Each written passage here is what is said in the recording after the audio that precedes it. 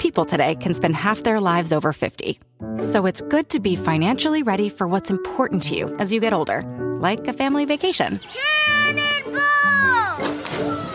Or starting your dream business. Welcome to Connie's Coffee. How may I help you? AARP's trusted financial tools can help you plan for whatever your future holds. That's why the younger you are, the more you need AARP. Start planning today at aarp.org/moneytools. The living room is where you make life's most beautiful memories. But your sofa shouldn't be the one remembering them. The new life-resistant, high-performance furniture collection from Ashley is designed to withstand all the spills, slip-ups, and muddy paws that come with the best parts of life. Ashley high-performance sofas and recliners are soft, on-trend, and easy to clean. Shop the high-performance furniture in-store or online at ashley.com. Ashley, for the love of home.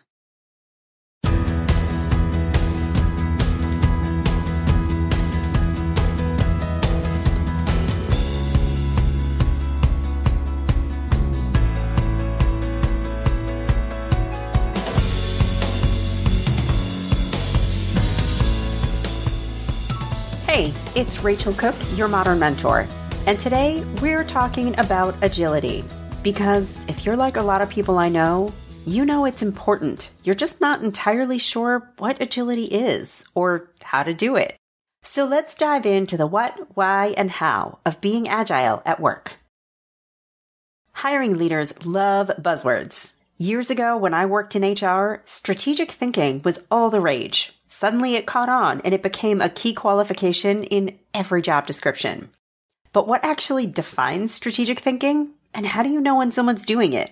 Turns out these were the million-dollar questions. Years later, strategic thinking is a little passé, but agility is hot stuff.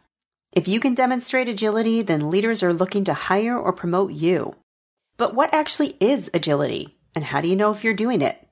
Luckily for many of us, it has nothing to do with physical agility. No one is expecting you to be able to run a mile in under 8 minutes.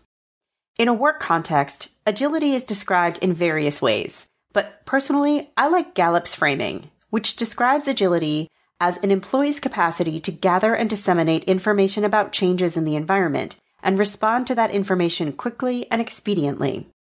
It's about keeping up, taking quick action, and being comfortable shifting direction on a moment's notice. And given that normalcy and stability are on short supply, this feels pretty important right now. So let's walk through a simple agility framework I like to use. It'll keep you moving, changing direction, and achieving in increments. I've even got an example for you. Years ago, when I worked in corporate HR, I was asked to refresh our employee onboarding program. It was a big undertaking with major stakes, and I wanted to get it right. So I decided to take a fresh approach. Rather than diving deeply into research and planning months and years ahead, I leaned into agility, and it served me well. Here are the steps I took. I started with a scan. To deliver impact, you don't need mounds of data, research, and leading practices as defined by the external experts. You just need a sense of whose voice matters and what they're chatting about in the moment. For me, I was serving new employees, and I needed to know how they were thinking and talking about their experience of onboarding. So I popped into a few new hire training sessions. I checked out a few forums on our intranet, and I grabbed a couple coffees with some new hires. And I just paid attention to what they were paying attention to. I was hearing them say things like, "Wow, it's crazy that I hadn't received my laptop in time for day one." Or, "I wish I had a better understanding of what information I need today and what can wait for a month or two." Or, "How do I find communities of new hires in other parts of the company?" I didn't need an expert to tell me these were the things that felt important to my stakeholders, who, in this case, were exactly the experts whose opinions mattered. So what's a thing that needs your attention? And what's the conversation taking place that you need to pay attention to? Next, I asked. There are no stupid questions. Often the greatest insights emerge from asking those very stupid questions. The ones that begin with, why do we, or why don't we, or what if we? Agility demands a willingness to question anything and everything. This allows us to find our gaps, opportunities, and inefficiencies while imagining new ways of tackling old problems and challenges. So I started questioning some of the basics, like why do we wait until 1 week prior to someone's start date to order their laptop? Or why don't we create some virtual communities on our intranet that allow new hires to connect with each other and begin to build their own connections? Or what if we developed a simple activity like a virtual scavenger hunt that supports new hires in asking the right questions of the right people in the right order to support their learning? 0 degrees in rocket science were required for the asking or answering of any of these questions. They were exploratory and simply allowed me to start imagining new possibilities. What are the quote-unquote stupidest questions you can imagine? You know, the questions that get at the fundamentals of your challenge. Write them down and get asking.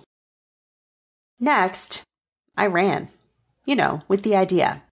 So grab a hypothesis and action it. Don't get yourself twisted up in analysis paralysis.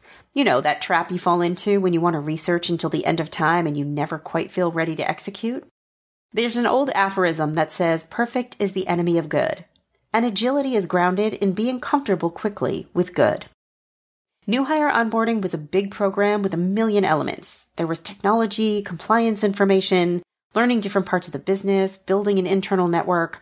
The list went on forever. My instinct was to research deeply and figure everything out at once, and then build a revised approach that would solve all our problems.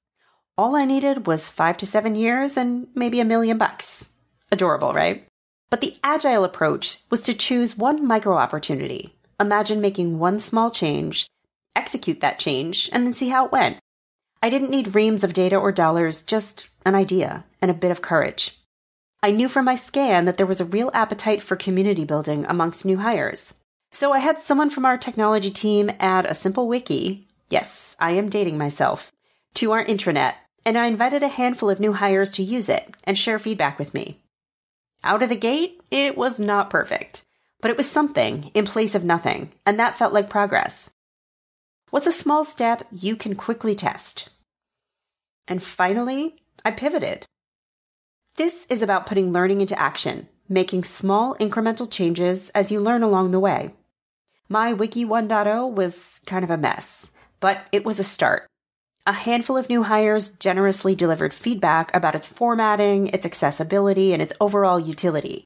And as the feedback came in, I worked with technology to make small weekly updates. Within a month, we had a big win, and we were on to the next challenge. This is where the beauty of agility shines. You only need to take one small step at a time.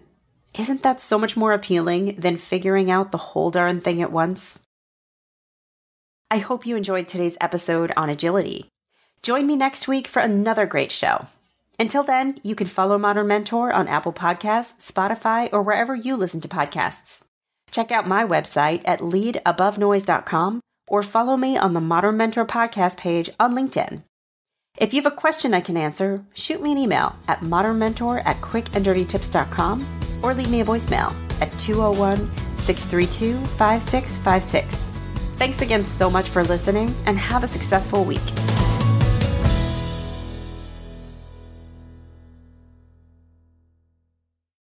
People today can spend half their lives over 50. So it's good to be financially ready for what's important to you as you get older, like a family vacation. Or starting your dream business. Welcome to Connie's Coffee. How may I help you? AARP's trusted financial tools can help you plan for whatever your future holds. That's why the younger you are, the more you need AARP. Start planning today at aarp.org/moneytools.